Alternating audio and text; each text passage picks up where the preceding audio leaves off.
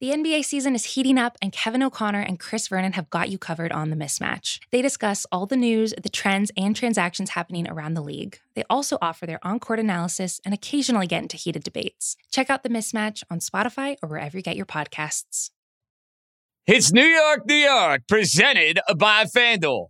The MLB season is in full swing, and you can step up to the plate with FanDuel, America's #1 sportsbook. Right now, you can check out the new and improved Parlay Hub, filtered by odds, sport, and bet type to easily find the most popular parlays and same-game parlays all on one page. Plus, bet the live same-game parlays for every MLB game and track your game and bets live with box scores and play-by-play. So download the app today and bet with FanDuel, official partner of Major League Baseball.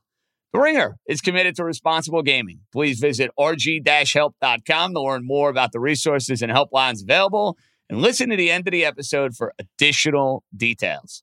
Must be 21 plus, 18 plus in D.C., and present in select states. Gambling problem? Call 1-800-GAMBLER or visit rg-help.com. This episode is brought to you by Thomas's. Thomas's presents Technique with Tom. Slicing an English muffin with a butter blade? Boulder Dash! Just pull apart with your hands and marvel in the nooks and crannies' splendor. For each one is unique, like a snowflake. Thomas's, huzzah! A toast to breakfast. Coming up on New York, New York, it's a late night. This is bringing back all sorts of crazy vibes. A tough loss for the Knicks in overtime out in La La Land.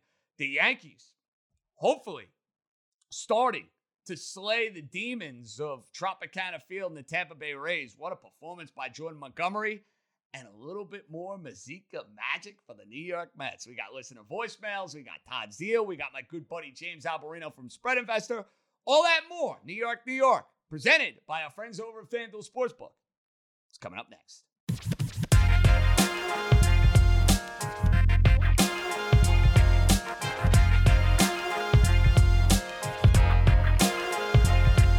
Alrighty, let's roll, baby. Welcome in to episode 17, a late night edition of New York, New York. At least for me, this is giving me all sorts of nostalgia. It's bringing back all sorts of vibes because we are kicking off New York, New York here on the East Coast at 10 after 1 on now a Wednesday morning. But that's how we roll on this show. When there's a late night Knick game, what do you think? I'm Betty Bye? What do you think? I'm tucked in the Donald Duck pajamas? No, I have the Donald Duck pajamas rocking, and I'm staying up late, watching a little baseball throughout the evening, and then late night basketball, which ends up being a heartbreaking loss for the New York Knickerbockers. And I thought that we were going to be able to kick off this podcast. I don't know.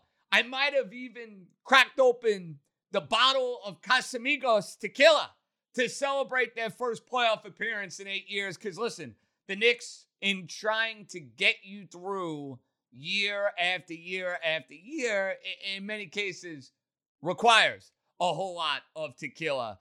But this was a night where you had an old school defensive grind between the Lakers without LeBron James and the Knickerbockers. And the Knicks are down 6 in the third quarter.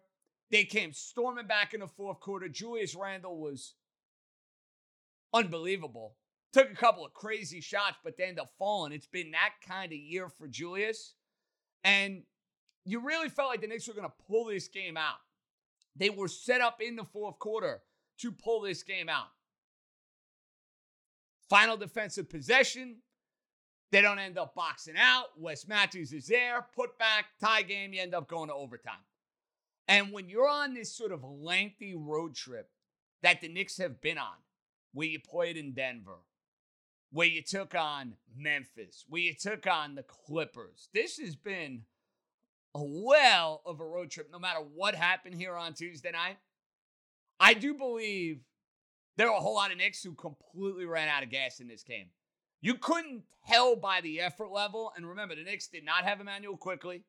The Knicks did not have Burks. That clearly hurt them from an outside shooting perspective. I don't think there's any doubt. The legs maybe weren't there in the overtime session. That said, there was still a chance to win in the overtime session because they took it from a 5-point Laker lead with about 2.5 minutes to play. And I thought, quite frankly, folks, Derrick Rose was going to pull this game out of the fire for the Knicks. He hits a three. He has a terrific charge on Horton Tucker, who, just absolutely abused the Knicks. We'll get to that in a minute. Leads to the Randle three, and then makes another great defensive play. I'm like, here we go. This is going to be the Derrick Rose, Julius Randle two-man show that's going to propel the Knicks into the postseason. The Lakers, who clearly are playing hard, the Lakers, who want absolutely no part of playing in that play-in, to their credit, executed down the stretch.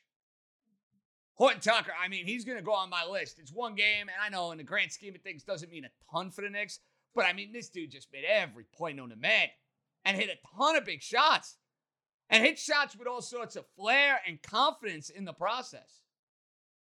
He hit a back-breaking three, and then the final possession of the game for the Knicks was just awful. What in God's name was that? They had the ball inside the corner with like 5 seconds to go, and then it just kept working away from the basket, and RJ Barrett was basically like, fuck it, I'm going to throw up a half-court heave to try and win the game, and this was a night where RJ Barrett clearly did not have it. He's had a terrific sophomore year. His three-point shooting is dramatically improved, but this was not a good night for RJ Barrett. Knicks gave you a ton of effort. They got a spark from Toppin. They got a spark from Ntilikina in the second quarter. I know some Knicks fans are going to be wondering why Frankie was not on the court in the final possession of regulation. I think that's a fair critique to have. Even though Rose did make some terrific defensive plays, Ntilikina, and I'm not his biggest fan, and I hated the draft pick, that's when you want him out there if he's going to be a part of a rotation. And he was tonight because the other two guards were not there. In the moment, was I thinking it? No. In hindsight, can I acknowledge it? Yeah. Perfect world, I probably want him out there. Play a little pressure D. But now the scenario for the Knicks, in case you're wondering over the next couple of days. The Knicks right now are in a three-way tie for that fourth spot in the Eastern Conference. Now, you don't have to worry about the play-in. The Knicks are not going to be playing in the play-in. Boston just lost again to the Miami Heat. Boston looks like a team that is totally cooked without Jaylen Brown. And for my money, I think there's a good chance Boston gets bounced in that play-in series to begin with. So Simmons better enjoy the fact that his Red Sox are in first place only for another day or two. So he better cherish that because his basketball team is going to be saying, sayonara, good night, turn out the lights, the party is over. That party is going to be over for the green and white. I love saying that too. That puts me in better spirits after this game, I'm not going to lie. Better spirits. But on a much more serious note, Atlanta, Miami, and the Knicks are all tied up right now at 38 and 31. The Knicks, over their next three games, Spurs at home, Hornets at home, Celtics at home. Win the next two. That would be my advice. Go and win the next two. Now, the schedule, in case you're wondering, for Miami and for Atlanta. See, Miami's got a tough road here. Miami's got Philadelphia on Thursday. They have Milwaukee on Saturday, but you do have to wonder with these teams how much they're prioritizing seeding. That I do not know. Atlanta, home against a pesky Wizards team that's played really well down the stretch. Home Magic, home Rockets. Atlanta, I think, is winning two of their remaining three. I think Atlanta is going to be in that 4-5. The Knicks are going to have to win some games here at home to make sure they're avoiding either Brooklyn or Milwaukee in the first round. But that's kind of where we stand as far as the scenarios are concerned. And I love doing this sort of shit. I mean, if you've listened to my show on FAN, when it comes to playoff scenarios in the NFL, and now like breaking down opponents and potential opponents, this gets me going.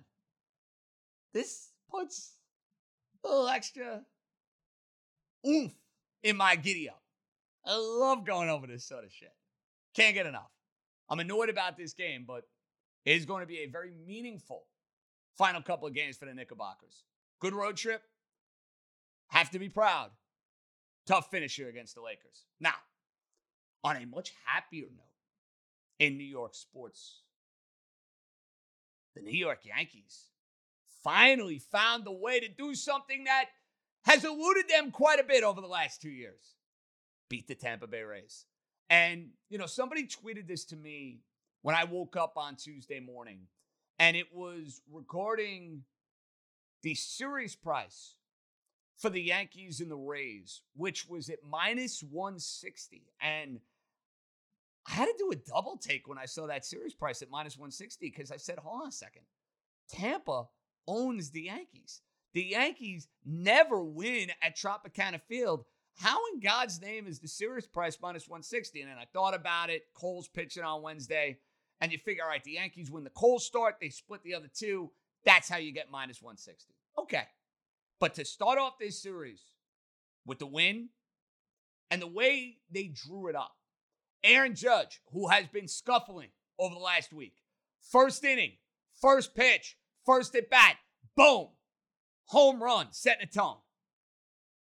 Then you get to Yankees starting pitching, which to me has been the biggest factor in their turnaround over these last 2.5 weeks. The Yankees, and not just Garrett Cole, up and down the rotation, guys are throwing great. From Kluber to Herman, and tonight's starter, or Tuesday night's starter, Jordan Montgomery, was fabulous. Fabulous. And I know a lot of teams are struggling. I know a lot of teams are hurting offensively in baseball. The Yankee starters got nothing to apologize for, though. Take the performances and run. Montgomery tonight, 6 innings of one-run baseball, 1 walk, strikes out 9. The only mistake he made was the Mike Zunino home run. That's big boy starting pitching. I have always looked at Jordan Montgomery as a guy who could take the next step for this Yankee team. He's pitching to a sub-4 ERA. Yankee starting pitching, gotta love what you're seeing. I'll tell you what also was a sight for sore eyes. How about Gary Sanchez getting an opportunity to play? We know he's not catching Cole. We know he's not catching Kluber. They're giving him the chance to catch Jordan Montgomery. You got to make the most of those chances. It's an opposite field home run. Gave the Yankees a little bit of breathing room in this game, and you needed that in the bottom half of the 9th inning. Gleyber Torres boots the ball. You get a good carom with Aroldis Chapman, who has been Mr. Perfect, basically, getting a little wild there in that bottom half of the 9th inning. And with Tropicana Field being the house of horrors, you didn't want any nonsense. So runner on first, ball caroms on a wild pitch right back to Gary, nails the runner at second base, and then Chapman stared down the whole deal. Could do without the stare down when Tampa beat you in the postseason last year, but with the way Chapman's going, you know what? You can do whatever you want. I don't love it, but you can do whatever you want. And now the goal, after the Yankees win the first game of this series, it is simple. No ifs, no ands, no buts. Go and win the series. You got 1 or 2 chances to do so. The ace is on the mound on Wednesday. Go and finally do something you haven't done in over a year plus, almost 2 years. Win a series against the Rays. Voicemail right out of the gate. It's late night. We're cooking. We're rocking. I know some of you are going to be listening to this, having your morning coffee, reading, doing what you people who are of the normal ilk do in the morning. Me, on the other hand, I'm, going to be sleeping. So when you listen to this at 7 in the morning, God bless. If you listen at late night, you're my kind of guy or gal. Who's on the horn? Yo, JJ, this is Jack. Is Giancarlo Stanton an MVP candidate this year? Feels kind of ridiculous because he can't play defense, and he's not a hot commodity anymore, I guess. But he's hitting like it. Give me your thoughts. Love the show. Bye. Appreciate it, Jack. It's too early to tell right now in the middle of May who's an MVP candidate or not. You ask me in the middle of July and we look at Giancarlo Stanton's numbers, we'll have an idea. Offensively speaking, he's been terrific. And I was not exactly the leader of the Giancarlo Stanton fan club. I don't love the fact that he's unable to play the outfield. I don't love the fact that he and Aaron Judge are very similar in many ways, but I got to own the fact that he's been clutch. He's carried the Yankee offense. He's had a ton of big hits for this team. So far, Stanton is earning his contract this year. He's played and he's been productive. Can't knock him for that. Loaded show. Tough one for the Knicks. A great one for the Yankees. You had a little drama and a little fun, a little flair out at Citi Field with the Mets. doing their thing against the Orioles in dramatic come-from-behind fashion, the bottom half of the ninth inning. We'll get to that. Ton more voicemails to get to. We'll welcome in for the first time James Alberino of Spread Investor, who is as good as it gets handicapping the NBA, and he's a diehard Knicks guy, so he can't wait to come on the show. Todd Zeal, my buddy from SNY, is going to talk some Met baseball. Can't wait to welcome in Todd. So much more to do, and we're just getting started. To quote Chris Berman, we've only just begun. New York, New York. Come right back. This episode is brought to you by Jiffy Lube. Cars can be a big investment, so it's important to take care of them. I once got a car that I started out with 25,000 miles on. I got it to over 200,000 miles because I took care of it. You know how you take care of a car? You take care of the maintenance, the oil, the brakes, all that stuff. And if you don't, you can have a car just completely fall apart. When your car needs maintenance, head to Jiffy Lube. They provide automotive excellence at speed. Get your oil change, brakes checked, tons of other multi-care services. It's all done by expertly trained technicians who actually care about taking care of you and your car. Jiffy Lube, car more. To find coupons and start an instant online estimate, visit jiffylube.com. Let's welcome in good buddy of mine. He's a rock star now on SNY. Had a terrific playing career. I mean, basically played everywhere. And in New York, in these parts, he's known for being a part of those 2000 Subway Series Bobby Valentine Crazy Mets. Our buddy Todd Zeal. What's happening, Todd?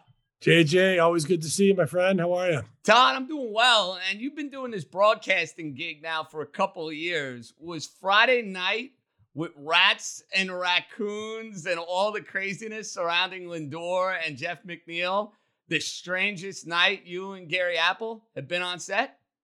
Yeah, I got to say, maybe it is. It ranks right at the top. I can't think of anything off the top of my head that was any stranger and more unexpected. And, you know what, in my thought, more unnecessary than the game that ensued. And has nothing to do with the fact that I wanted to know what was going on or I cared what they, with a confrontation in the tunnel, because boys will be boys. Men are frustrated at times. It's like a bunch of brothers hanging out for 180 days in a row. So there's going to be disagreements. There's going to be, some fisticuffs at times. I've seen it plenty of times during my career, but more easily not to try to insult the intelligence of the media, especially here in New York City. Oh, no doubt. And listen, you were talking about it during the broadcast. I'm screaming it from my living room. Bullshit, bullshit, bullshit.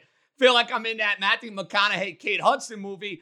But you know what, though, Todd? We've seen with winning teams, guys can go at it. Was there ever an instance for you when you were a part of many big league clubhouses where you had two guys, between closed doors, really getting after it, getting at it, maybe throwing a fist or two? Like, I don't think it's the end of the world as long as guys and the team as a whole, right, are going to be able to come together.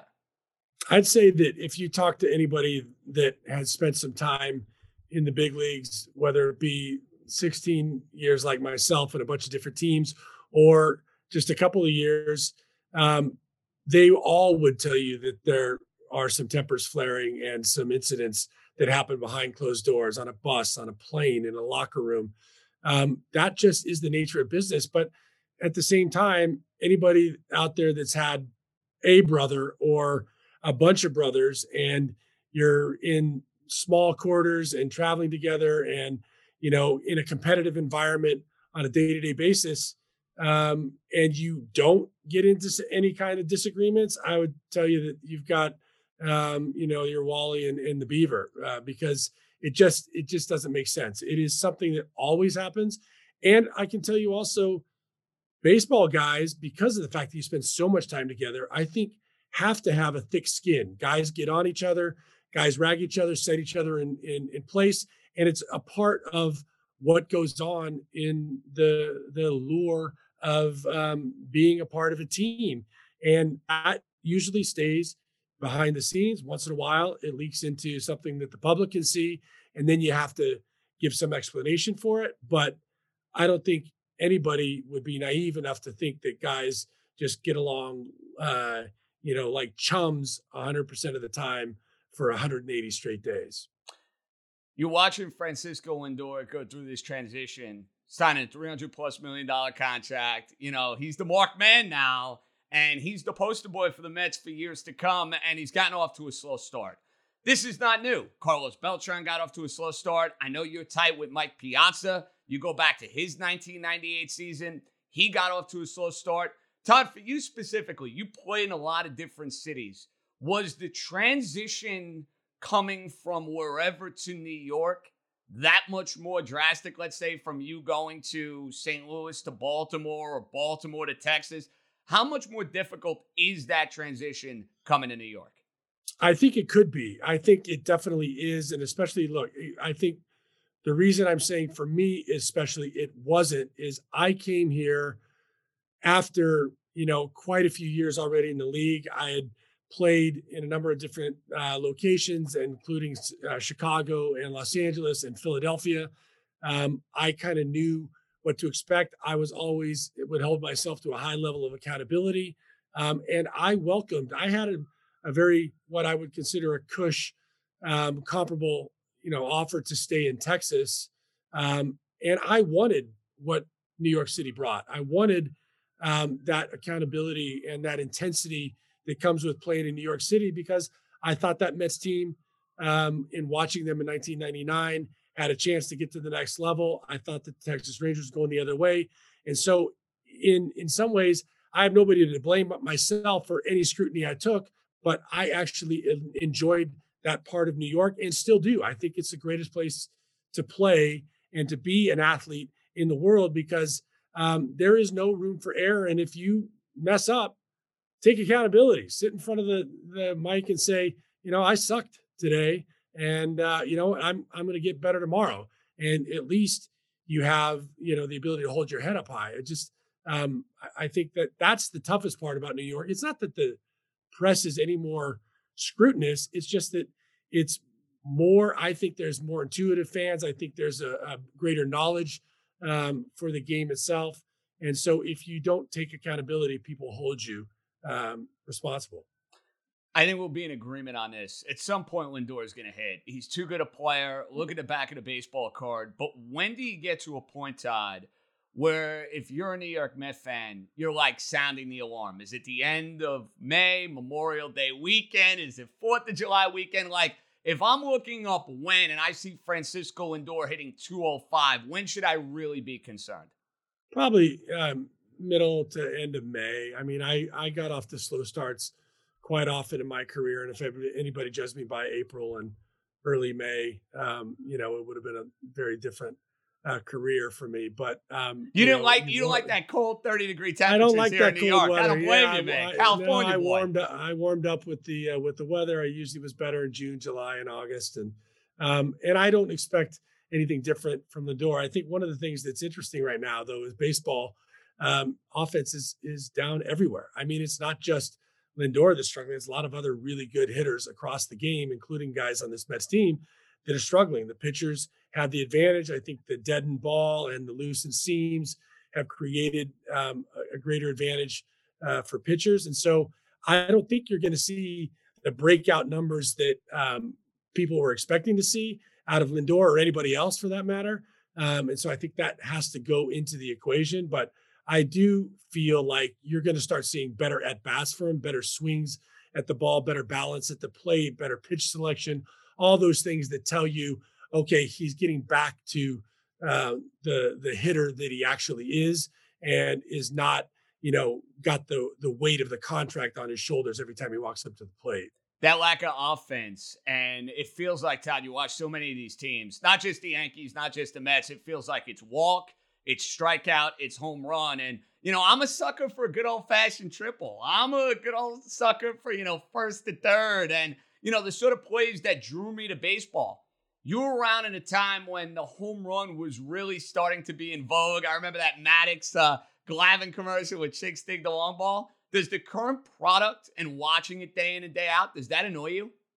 It does at times. Absolutely. I mention it on occasion, and I, have to kind of recognize that analytics is a big part of this game. It's taking over, and permeating, from front offices to dugouts. So it's not going away. I just there's times that I think the analytics argument can be combated with the ability to try to get a run to win now, and that's the part of it that I still think can be used in tandem. And what I mean by that is, over the course of 162 days and games, you extrapolate out all the numbers and the statistics, and the analytics are going to tell you that you should never give up and out. Don't give up and out, whether it be a bunt or a hitting behind a runner to advance a runner, because at the end of the day, if you swing for home runs, even if you strike out, you're going to end up on the long run driving in more runs and having more runs scored than if you sacrifice that out. Well, that's great. Over the long run, the bottom line might be bigger in number of runs scored. But when you need one run to win a game on that particular day and you're in the late innings, it doesn't make sense to me. That's where it loses that sense of logic, and where I'd love to see small ball take over. And by the way, the teams that strike out less produce more runs and win more ball games. That's been and shown win in the postseason too, John, by the way. They win in the playoffs. That's something that can't be denied, and I think gets missed in some of the analytics conversation. Okay, you played against the great Pedro Martinez. To me, the most dominant year I've ever seen from a starting pitcher was 1999. You had so many guys all roided up, and in that All-Star game, Todd, he's making the likes of McGuire and Sosa just look flat out silly. But now I watch DeGrom every fifth day, and it's kind of in the ballpark, dude. I think it's in the conversation. Pedro's the best I've ever seen, but I think if I'm putting together a top 5 list, for me, Todd, it's going from like 1995 on, so, I can't put Koufax and Gibson there. DeGrom in a top 5 category, though. I mean, these last 3 or 4 years, he's been as good as anybody. Yeah, absolutely. For the last 20 years, at least where I've been, either involved in the game, having to stand up there against pitchers or watching really closely, no question to me. Yeah, I mean, and he does things, not only is his stuff just elite. I mean, he's getting upticks in his velocity across the board. His changeup and his slider are both the best secondary pitches in all of baseball. I do agree with you 100% that Pedro was the fiercest competitor and the toughest pitcher that I faced, consistently over the course of my career. It was always a battle. It was always, a game where you knew that he could, strike out 14 and shut you out. And that now I think is what people are coming to believe about DeGrom. Anytime he walks out there could be something really special happening, and he continues to show how special he is. And I think the last thing about him that I think is kind of Pedro-like is he feels like it looks to me like he takes it personal if you get on base. He takes it personal if you get a base hit, and he really takes it personal if you are in scoring position, and he just locks it down. He gets that more focused and challenged and tough in those situations, which I think makes him even a step above in that elite category. Tougher at bat for Todd Zeile, Pedro Martinez or Mariano Rivera? Oh, definitely Pedro for me. Mariano, I respect and know how tough he was. I happen to have good success against him. Maybe it was the fact that I knew I could eliminate any secondary pitch, obviously one pitch guy. And I tried to use right field against him. And I always thought it was an interesting quandary and mistake a lot of times for managers to run up left-handed pinch hitters against him, because Mariano would just that cutter go right into salivating, just be salivating against a lefty. Yeah, bring them all up. I'm going to just break their bat and, send you home with some pile of firewood. So I thought he was actually easier on a right-hander, especially a right-hander like myself that liked to look to the middle of the field and to right field. And that's where I was able to get, a fair amount of success against him. In many ways, Todd, you go back 6-7 years ago, what DeGrom is doing is what a whole lot of Met fans believe Matt Harvey was going to do. I mean, Matt Harvey came to the team, was not accepting of the losing, started the All-Star game. I remember the game against Strasburg, the Harvey's better chance. And I know it ended terribly here, and I know it's been a rough go of him, the last couple of years. I hope he gets cheered. I think he deserves it. I mean, you think about 2015 and the warrior he was against Kansas City in the World Series. What we're seeing out of Harvey right now in Baltimore, he's pitched well. I mean, he had a really good start against the Yankees a few weeks back. Is that sustainable in your eyes, or is he kind of just taking advantage of April, it's cold, a whole lot of lineups are struggling. What do you think about Harvey the rest of this year? You know what? I'll give you a better judgment of that after I see him, for an actual start. I've only seen bits and pieces of what he's done. I think certainly it's sustainable for a guy to modify their approach and their repertoire, learn to pitch a little bit better, work on off speed and off balance approach as opposed to trying to be a power guy. And I think that's been an adjustment he's had to make. The injuries obviously have been setbacks for him. The thing, it didn't end here the way he would have liked it. But having said that, I wouldn't expect anything but, some adulation from the fans. I don't think there's anything that they need to hold a grudge against Harvey for. I think he'll get cheered when he comes in here, and then they're going to want to see the Mets team take it to him. But look, there's been plenty of guys that have had to adjust their style to continue to have success. There's no reason to think that he can't. He certainly is determined. He's certainly shown that he's persevering and seems to have changed his sort of outlook on the type of pitcher that he is and can be to be successful. So, nothing's impossible in that regard. Your career with the Mets was the most electric moment for you, being a part of the first Subway Series, basically in 45 years. I'd say number two. That's number two. I think 9/11 and the home run against Atlanta and Mike and just that whole experience probably just slightly, I think, outdid the 2000 World Series. I mean, there was an amazing buzz in the city during the Subway Series. I had success. I loved it. I loved every second of it. I was very cognizant of the fact that this may be my only chance to play in something like this. So I really did take it in, didn't let it escape me.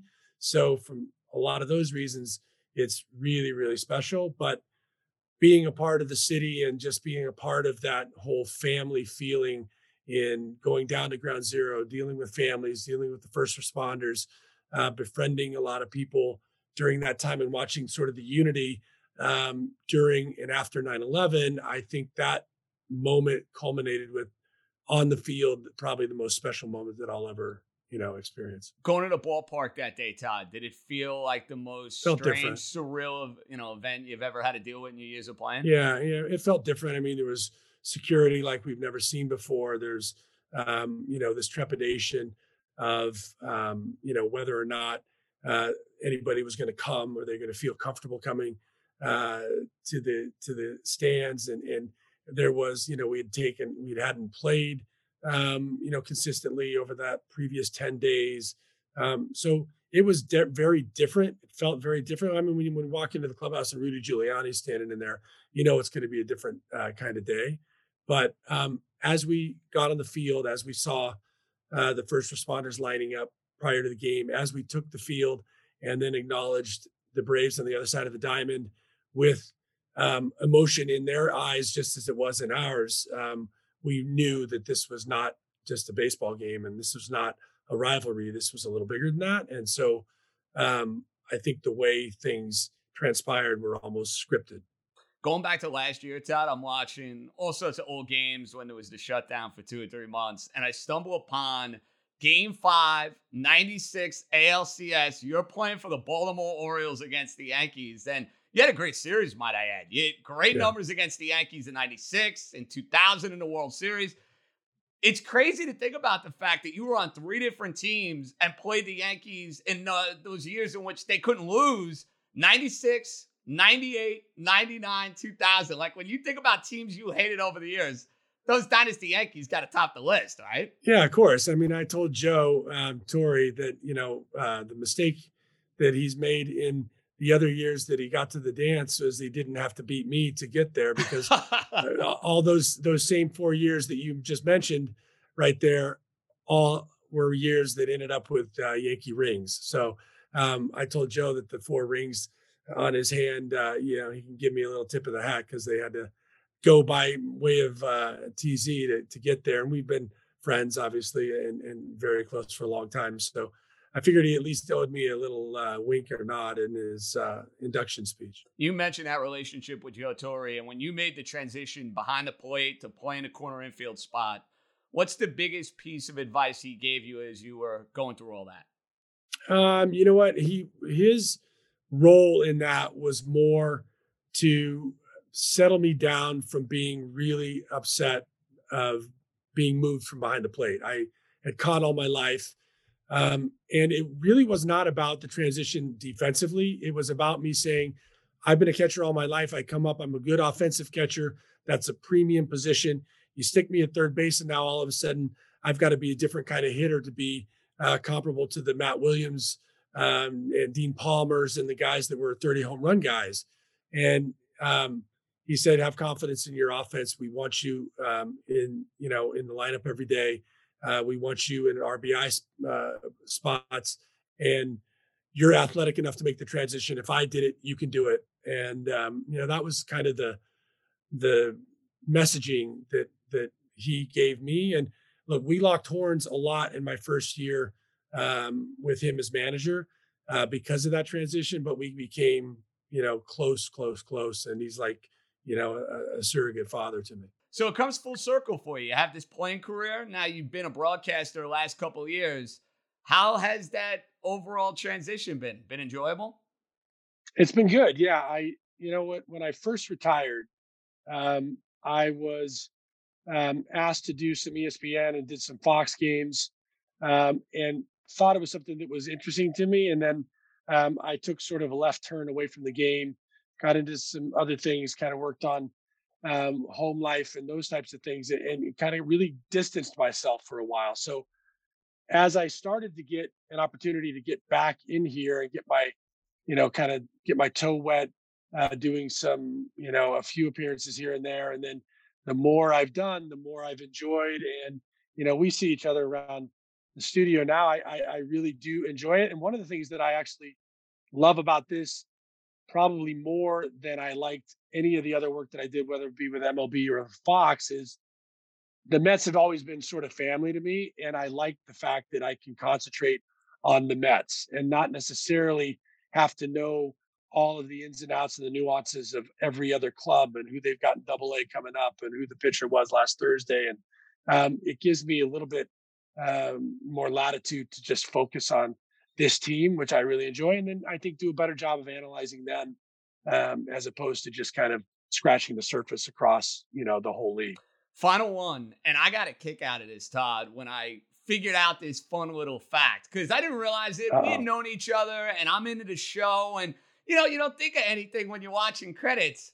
I'm watching This Is Us and I see your daughter's name and I see Zeal and I'm like, any relation there? I Googled it, and sure enough, I find out that your daughter is one of the rock stars on the mega hit on NBC that everybody's watching. Kate and I are crying when we watch it every Tuesday.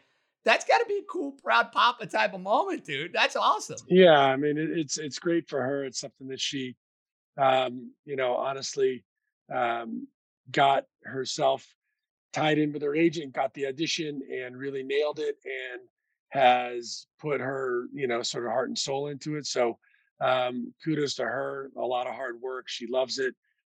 She loves the people that she works with. And, she's a busy girl. I wish I had an opportunity to spend more time with her. But certainly something that she is loving and proud to be a part of. Hollywood Zeal, appreciate a couple of minutes. And the next time I see you, I think our buddy Anthony might have a couple of beverages lined up at Givers and Takers in Brooklyn. We may have to set that up, Todd. He's paying. We better see some live music then, if that's the case. I like the sound of that. Thanks for a couple of minutes, man. Keep killing it. Keep up the good work, all right? Right on. Anytime, JJ. There you have it. That's a great Todd Zeal. A lot more reaction to a busy night, New York, right here on the Ringer Podcast Network. This episode is brought to you by Cars.com. When you add your car to your garage on Cars.com, you'll unlock access to real-time insights into how much your car is worth. Plus, view its historical and projected value to decide when to sell. So when the time is right, you can secure an instant offer from a local dealership or sell it yourself on Cars.com. Start tracking your car's value with your garage on Cars.com. Great catching up with my buddy Todd Zeal. And I wouldn't be concerned about the lingering effects of what's going on between Lindor and McNeil, because look at what you're seeing on the field with the New York Mets, who win yet again in dramatic fashion, this time against the Baltimore Orioles, rallying from one down the bottom half of the ninth inning, scoring 2. They've now won 6 consecutive games. And this game, in many ways, you feel like you got away with one. You got away with one because the Met offense didn't show up for 8 innings in this game. You have the sequence in the top half of the 7th inning, which is going to be something the National League fan drools all over. The scenarios regarding John Means and whether or not you're going to pinch hit for him. Then how you handle Marcus Stroman. And listen, Luis Rojas made his decision. One, by the way, that I did not agree with in yanking Marcus Stroman out of the game and turning it over to Aaron Loup.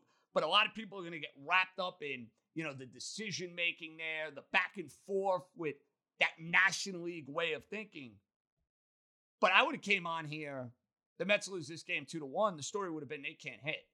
And when they get first and second with nobody out and James McCann cannot lay a bunt down and James McCann ends up striking out, he has been dreadful. I mean, a lot of people are going to talk about Lindor, and I understand why. Because of what he's making and because he is, the billboard in many ways. McCann was a significant free agent signing. The guy's got a 496 OPS, and he's hitting 200. He has been putrid a month and a half into the year. Let's pick him up, though. It's all about Pilar and Villar getting it going. Dom Smith bloops one in. Good base running. And then Pat Mazeika, for the second time in a couple of days, walks it off on a fielder's choice. I mean, that is ridiculous. He's taking the shirt off. He's got like the dad bod flex. God bless. God bless. Not many guys can say they've walked it off twice in like 5 days without getting a base hit. Good for him. He's the king of the fielder's choice.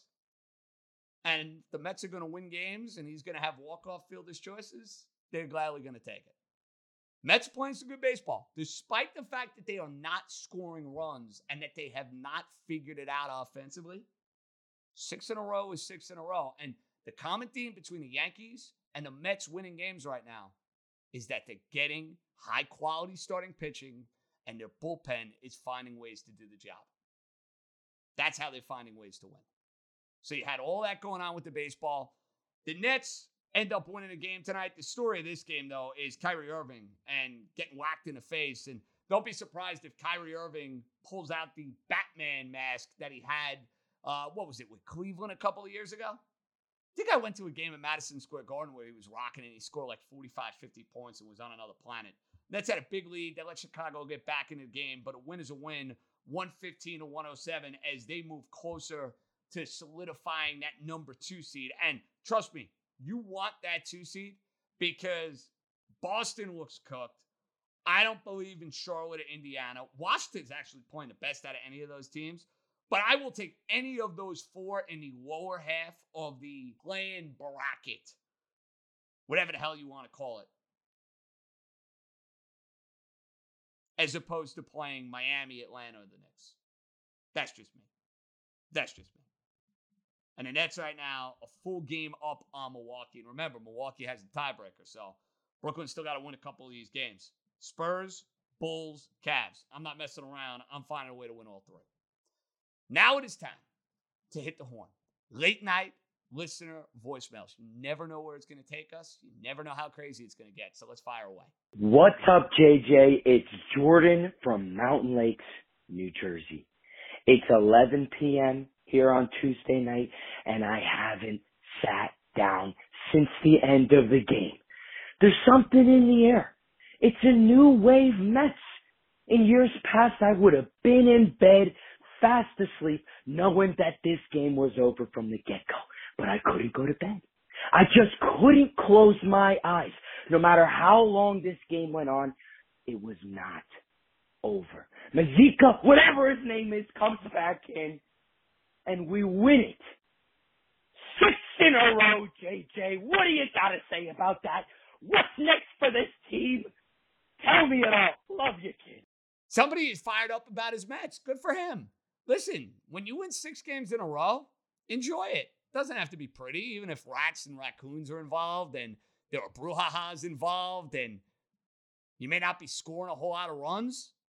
Take them and run. No pun intended. Take them and run. For Mazika to have 2 walk-offs without getting a base hit, it's absolute insanity. But don't apologize. A win is a win. And when you're down 1 in the bottom half of the 9th inning, I don't care who the opponent may be. You take that win, you feel good about it. You might have some trouble going to sleep tonight. That's okay. Welcome to my world. Who's up next? Yo, John, it's Kevin in Copeg. I got a trade for you, man. This is serious. J.D. Davis for Miguel Andujar. Don't pull my leg, man. They say they both can't play defense. I want to hear what you have to say. I miss you, man, on the fence. Let's go, man. Well, I love you, Kevin and Copeg, one of the all-time greats. I don't get why that trade would make sense for either team right now. What good does J.D. Davis do the Yankees? What, do you put him in the corner outfield? You're going to take time away from Clint Frazier? The Yankees have a third baseman. His name is Gio Urshela. And if the Yankees are going to be in the market for an outfielder, they need a left-handed hitting outfielder. And Andujar, on the other hand, what good does he do the New York Mets? He can't play defense. Now, Miguel Andujar is not going to have a role on this Yankee team. And I like his bat, and I think it could play in the big leagues. In fact, I know it can play in the big leagues because we've seen it. 2018, he should have won the Rookie of the Year over Shohei Ohtani. The only reason they gave Ohtani the Rookie of the Year because it was a novelty act. The whole idea of him hitting and pitching, even though he missed like 3.5 months that year. And Andujar raked in 2018. He's fallen on some hard time, bad luck, and the fact that he's a bad defensive player. But for the Mets, they're looking to get better defensively at third base. He doesn't fit in either. So no, Kevin, I love you. I don't see how that quote-unquote fantasy trade, proposed trade, makes a whole lot of sense for anybody. So in that regard, you kind of 0 for 2. Who's up next? Hey, John, it's Winston in Yorkville. A very, very important question. Assuming that the Yankees stay in the hunt, the wild card hunt, okay, would you trade a top asset, a Gleyber Torres, an Aaron Judge even, for Mr. Max Scherzer? They need more horses, okay? Let me know what you think. At this point in time, starting pitching is not the problem for the New York Yankees. Now, would I be intrigued by Max Scherzer? Of course. The guy is a beast. The guy is one of the best pitchers in all of baseball. And a 1-2 punch in a short series with Gerrit Cole and Max Scherzer is something I would drool and fantasize over. The Nationals are going to have no interest in Aaron Judge, nor are the Yankees trading Aaron Judge. Not worth discussing. Gleyber Torres is a shortstop. So who are the Yankees getting to play shortstop if you move Gleyber Torres? You are trading younger players, guys that are not major leaguers. Like, think about Dominguez.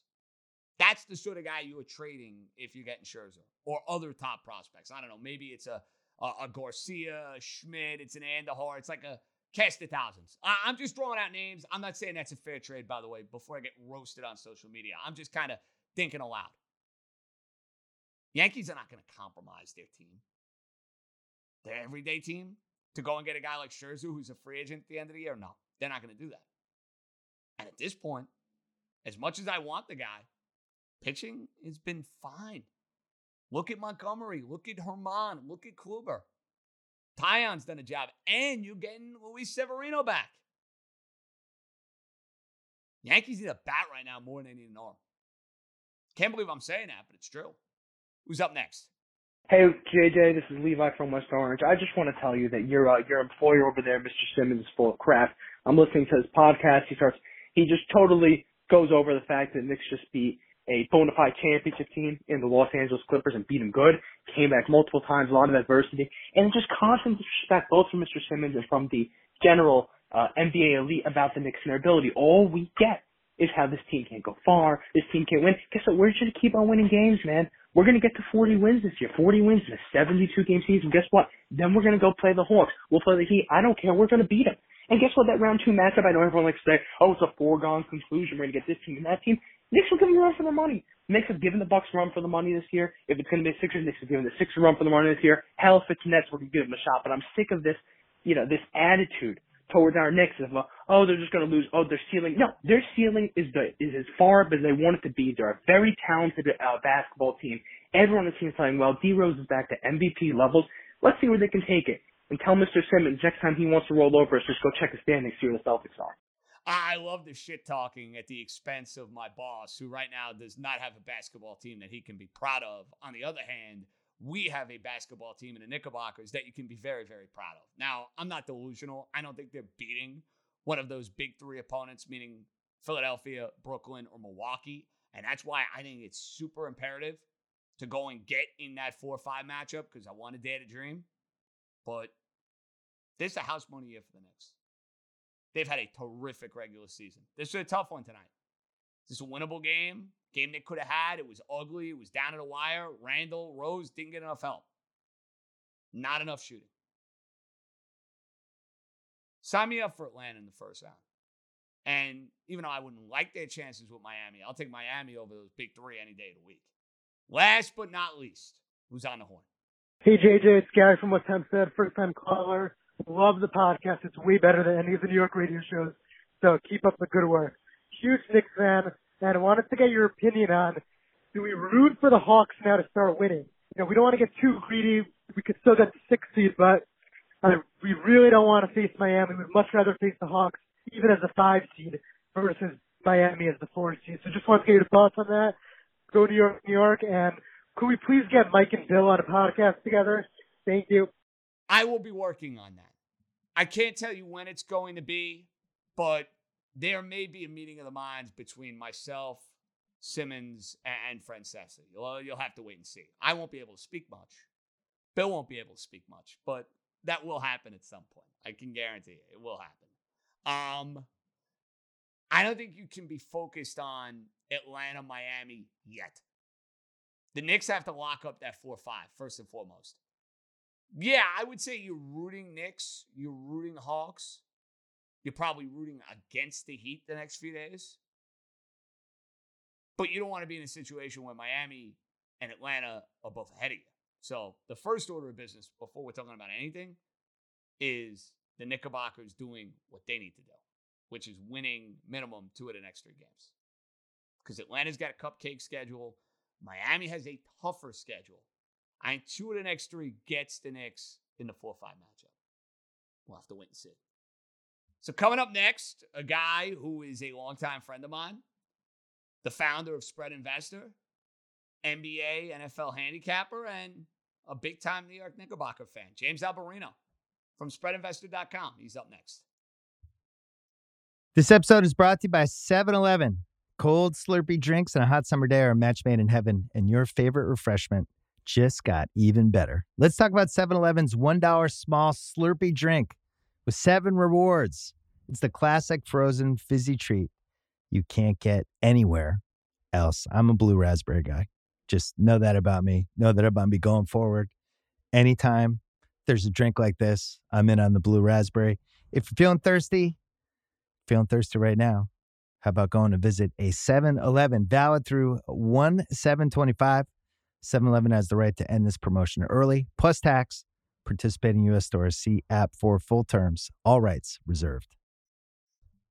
Let's welcome in one of my all-time favorite people. We had old John's Pizza earlier in the day. He's back in town. It's like the return of the king. The welcoming party is out for one of my favorite JJ After Dark guests who's making his New York debut. James Alberino, the founder of Spread Investor. And I think the Knicks being over 500, even after a tough loss, James, that's keeping you up late night, is why you've made your return to the Big Apple, my friend. What's happening, bro?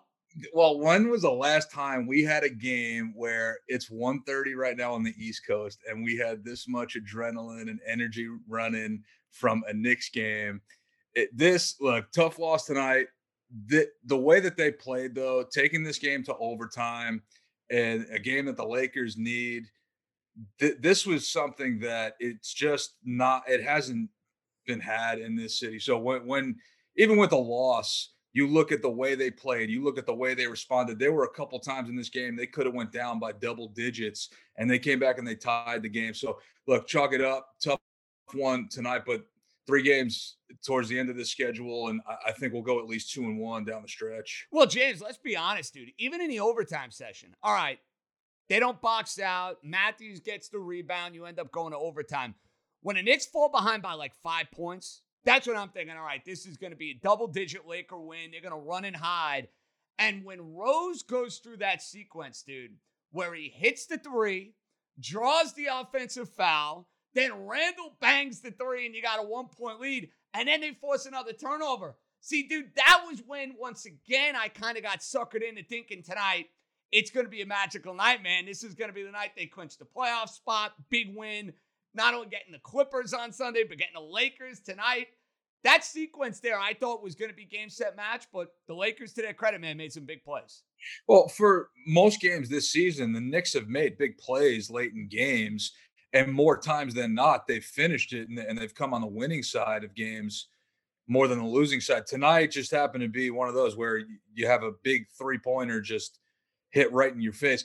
That steal from Derrick Rose tonight when he went from behind and just stole that ball, that was – it was just such a big play, and the 2 threes back-to-back, Rose and Randall. At the very least, you look at this team, you look at even in fourth quarter situations, they're going to compete in the playoffs.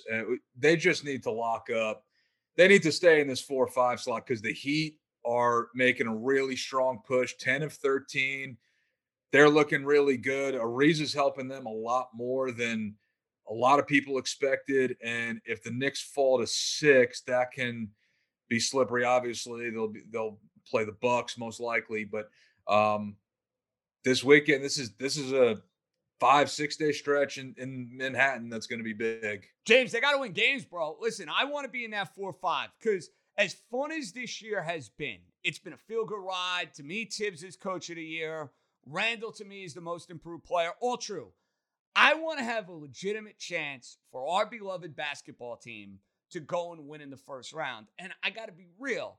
They're matching up with Brooklyn or they're matching up with Milwaukee. They're going to be a sizable underdog. And I know some are going to say, oh, JJ, that's a loser's mentality. It's defeatist. That's bullshit. The hell with that. I want to see the Knicks taking me on a ride. I want to see them take me through a couple weeks of this postseason.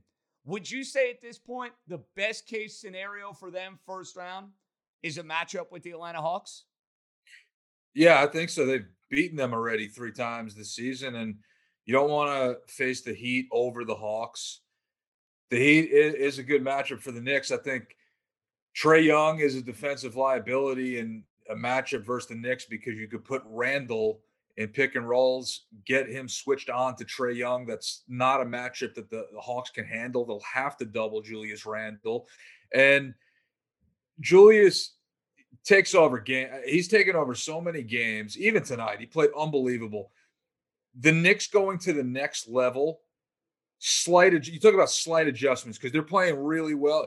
To go from playing really well to great, that slight adjustment is if Randall starts making that pass as he's anticipating a double team and he starts swinging the ball around and the Knicks start moving the ball. Had a couple opportunities today, James. Good point, including that travel that ended up killing him late in the game. At the end of the game, exactly. And that possession late where the Knicks had a shot clock violation. He waited way too long. And look, I even said, I texted you right before that. I said the ball in Randall's hands no matter what in this possession.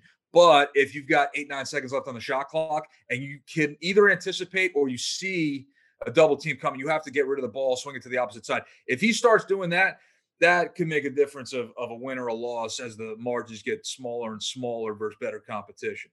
You're a guy who's made his bones getting into the dark side, as I like to call it. I'm rewatching the OC, so when Ryan Atwood walks into the party in Newport, and he says, oh, baby, welcome to the dark side. That's me walking in with James to the Cosmopolitan late night when I'm seeing the craps tables hopping, the book is hopping. Welcome to the dark side indeed. So for anybody who's wondering about the dark side with these series prices, James, if we get the Knicks and Atlanta, let's say, I was asked this question by Andrew in Bay Ridge. He called the show just a few days ago.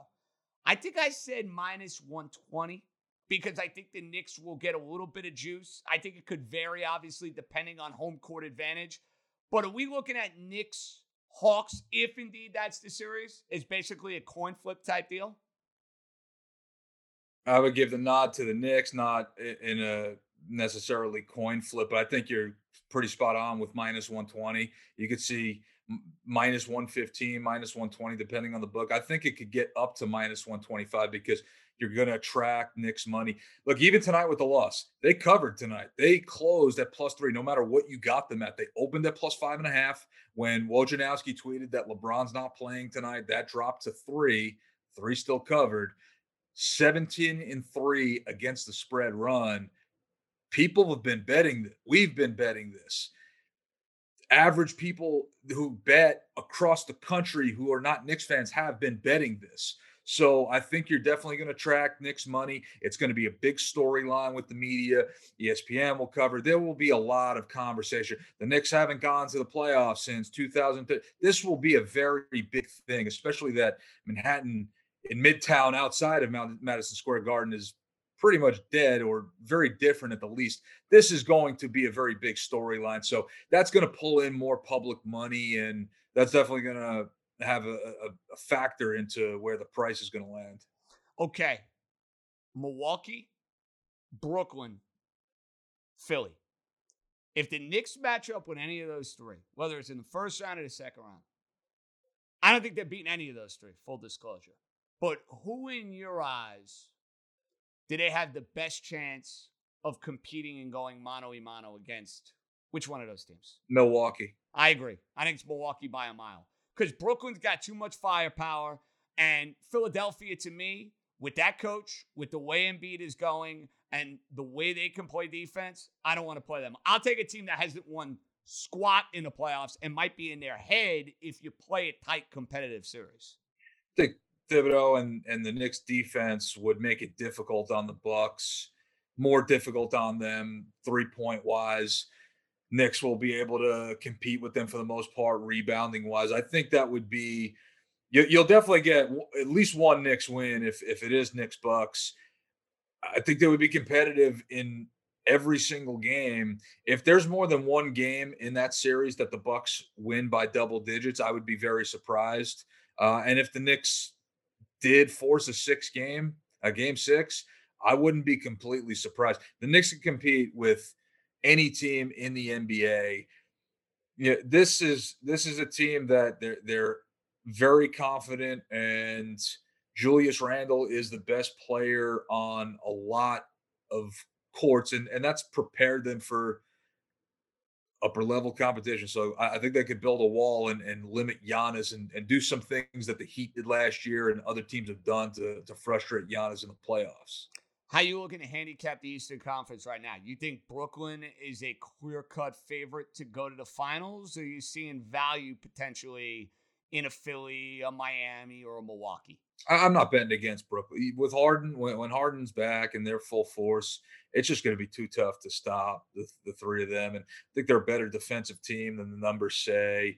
Continuity is definitely a tricky thing, but if you get the Nets in a favorable matchup in the first round and they're at full strength, they go through a 4 or 5 game series, that jump starts chemistry. And the Lakers were a pretty brand new team and a lot of new pieces last year in the bubble when they made that run, and that first round and second round got them chemistry. I think that's kind of a similar situation to what the Nets are going through this year. So I think they can overcome it the way that LA did last year. I wouldn't bet against them, but this is going to be one of the best Eastern Conference playoffs in a really long time. This is a lot of competition at the top half of it. And James, think about this for a minute. The Lakers, they might be in the play-in. Maybe this win against the Knicks pushes them out of the play-in. No matter where they are, they're the 7th seed in the play-in or they're the 6th seed. Bro, you and I both know when you go back to Vegas in a week, everybody and their mother is lining up and betting the Lakers to win the NBA title, dude. You know that's going down.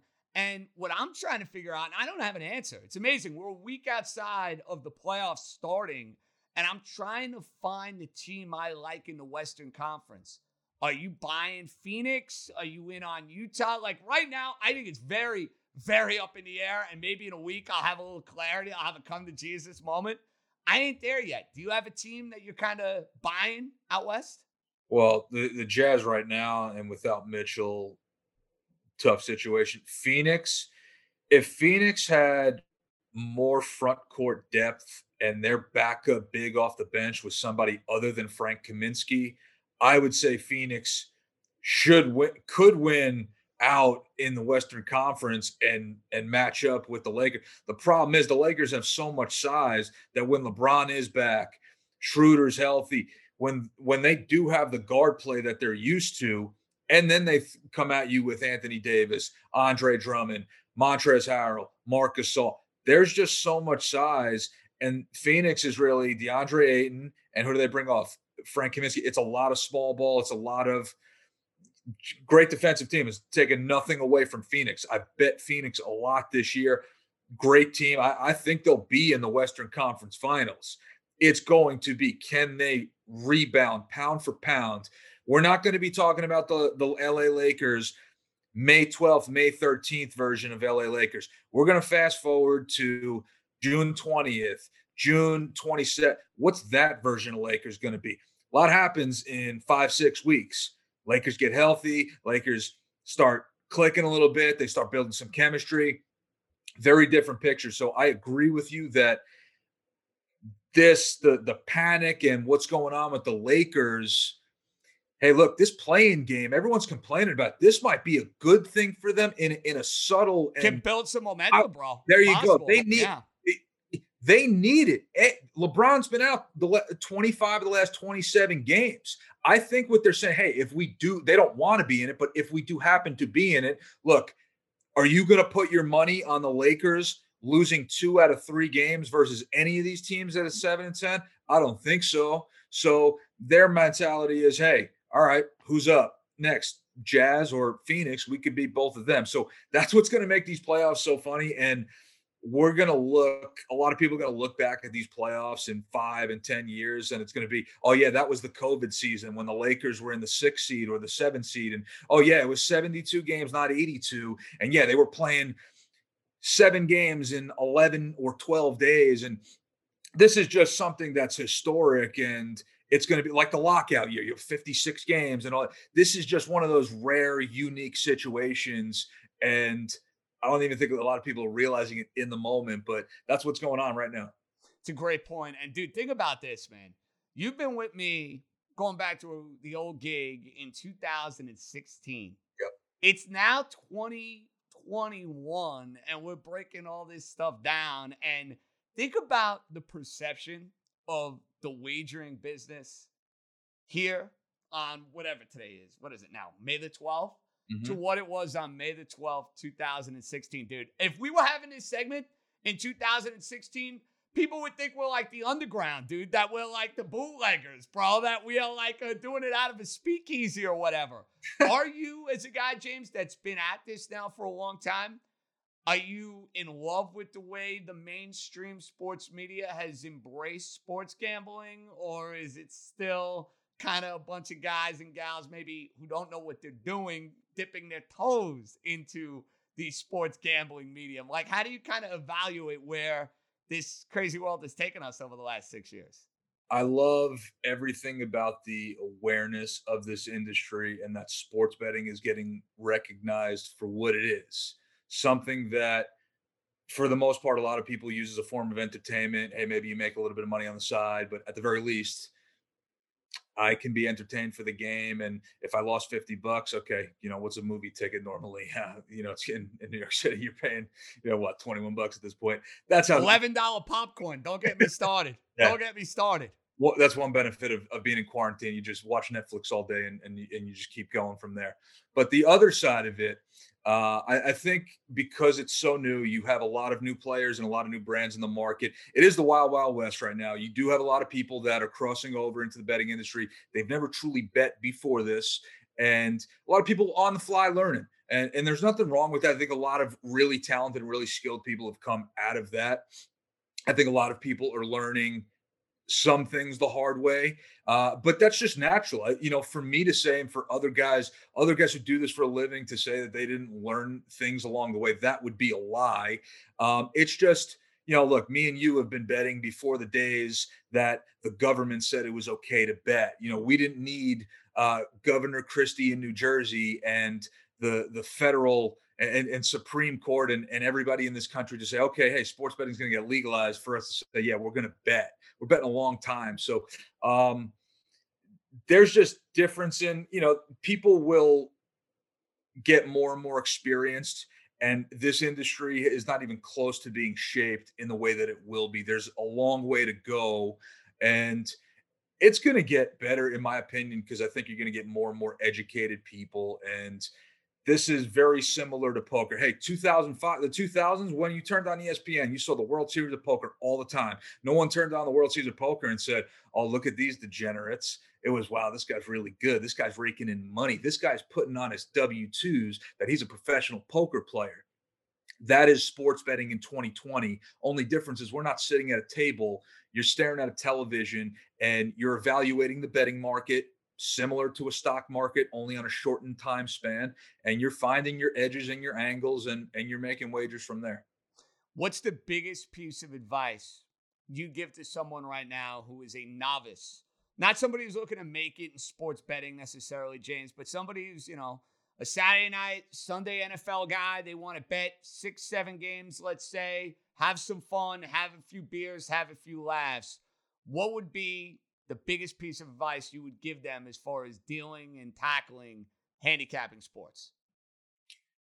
Figure out what your goal is. Do you want it for entertainment or do you want it for profit?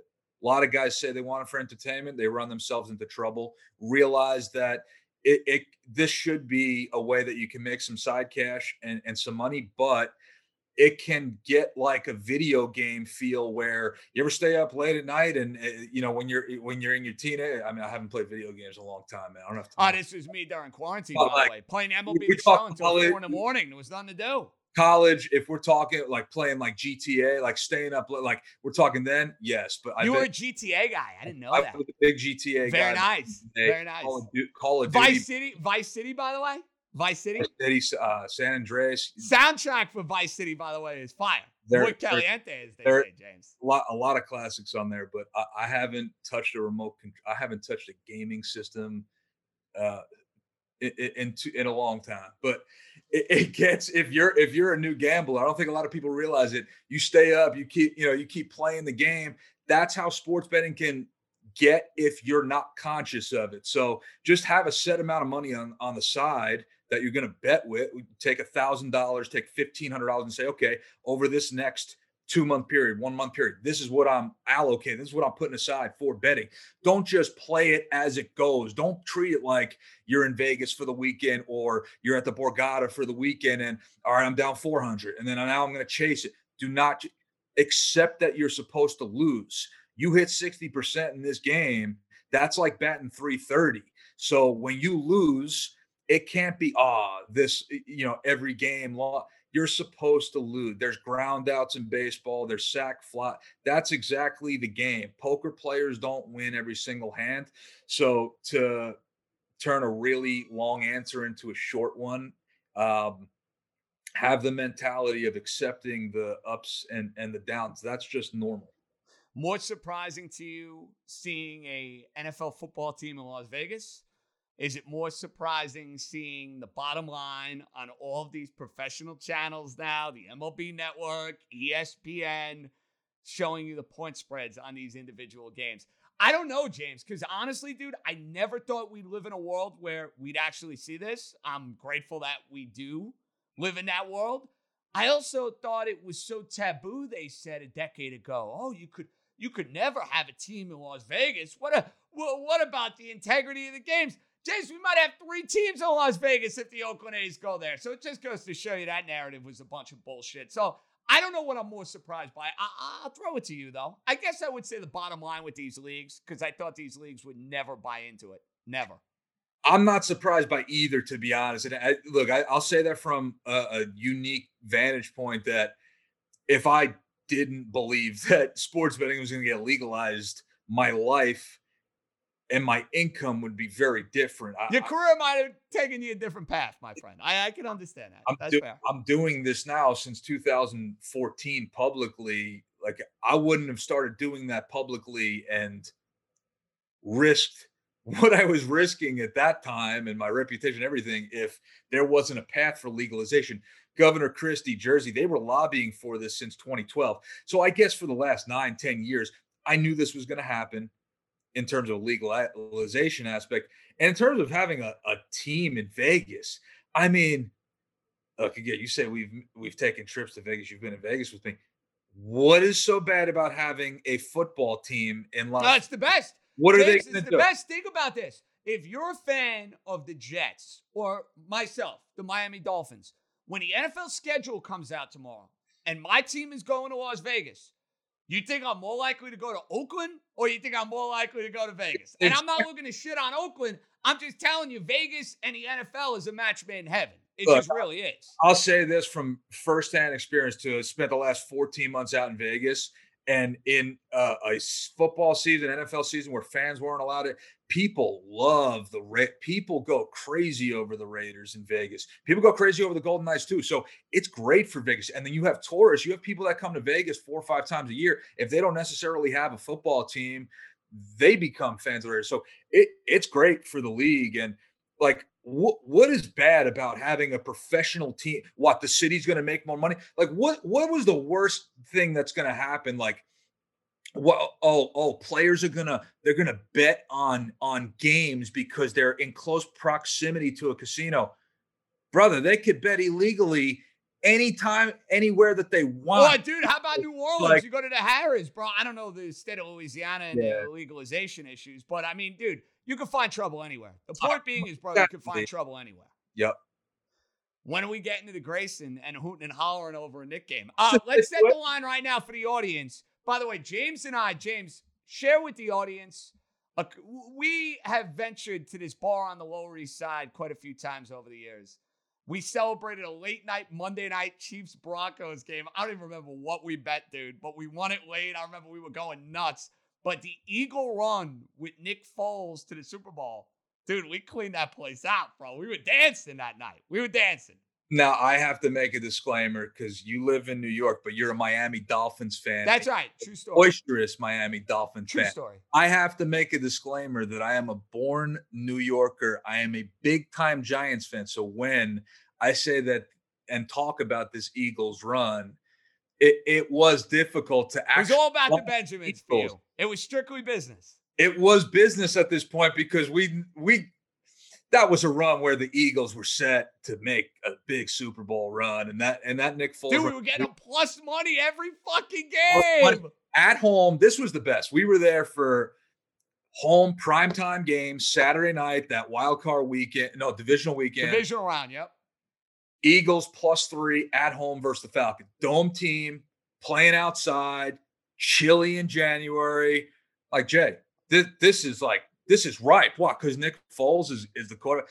But that was a great time. And for the people that have never been there, I don't know what the situation and setup at the Grayson since COVID is now. But, man, great wings, phenomenal brunch. If you go there, it gets rowdy on Sundays.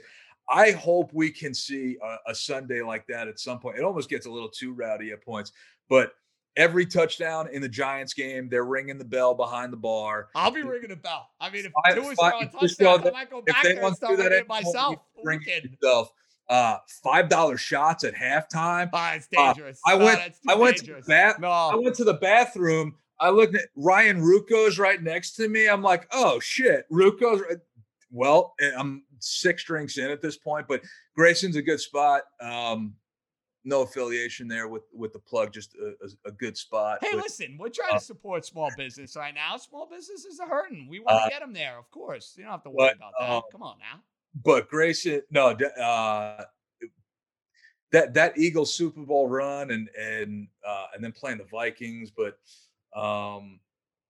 good couple of good runs in the city, man. Nothing like those good vibes. Hopefully there's one coming with the Knicks. Don't be a stranger to this podcast, my man. What do you got to plug, by the way, before you say goodbye? I want to make sure you plug whatever you got to plug. Well, NBA is heating up. Obviously talk a little bit of NBA, but I give out analytics, predictions, and a whole bunch of information on Twitter and on my website to try to help the average better. So that's what you and I have been doing for the people that haven't listened to any of our segments in the past. We've done these segments since 2016, 4 or 5 in the morning when you're doing the overnights. And, that's why it comes full circle, by the way, that we had a Knick game go to overtime. It had to be late night action for you, James. It just had to be. I'm a diehard Knicks fan and an NBA handicapper. And, this is my livelihood. So, would love to share in some of the Knicks run and hopefully sharing some winners with people in the city. Well, welcome to New York, New York. Don't be a stranger. And by the way, we giving Johns on Bleecker A+ tonight. Right? I mean, that was that was a meal. Was that a meal or was that a meal? Well, if you go by the Portnoy. Yeah, I'm not going to do that. He's made enough. I don't have to worry about it. I think he's doing okay. In his own class. He might have been staring at us, by the way, as we were eating our pizza today. I mean, geez. They got to work on getting my picture there. Seriously. James, you're the best, bro. Appreciate it, all right? Appreciate it, man. Thank you. Always a pleasure to catch up with my good pal. We go way back, the great James Alberino. I'm used to closing down the Grayson or closing down Vegas with that guy. Now we're closing down the podcast with him. And this is going to be a fun one on Thursday because we'll have all the reaction to the Yankees and the Rays. We'll have reaction to Harvey Day, of course, as now he's wearing a Baltimore Orioles jersey. But I feel Knicks seeding is going to be at the highest of priorities against San Antonio, the weekend against the Hornets and the Boston Celtics. And the Knicks, at worst, are going to be the 6th seed, but you really want to be in that 4 or 5 because you want to have a legitimate chance to go and win a first-round series. So we are going to be loaded.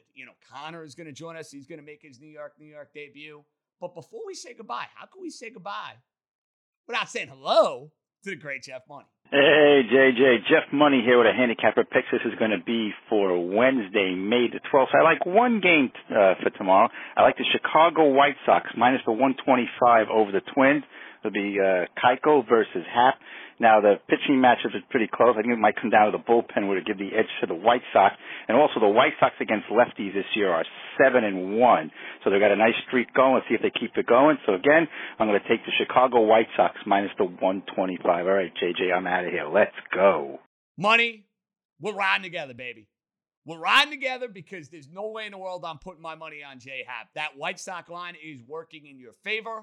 Went from 130 to 140. I'll roll with the White Sox for you. And I think I'm going to throw in a Harvey Day play. Just because the value is too good with Baltimore. I'm seeing Baltimore right now, and I know they're a god-awful team, at plus 190, or minus 190, I should say, for the Mets. Means I'm getting the Orioles right around 165, 170. I'll take a stab. A little matinee baseball, a little Harvey Day, and a little White Sox. Jeff for you, Jeff Money. And the Yankees tomorrow, expect a hefty line with Garrett Cole taking on Colin McHugh. One edition of New York, New York. I didn't even need coffee. Too much going on. Too much to be fired up about. We're back on Thursday. Enjoy the next 48 hours. JJ out. Be good, everybody.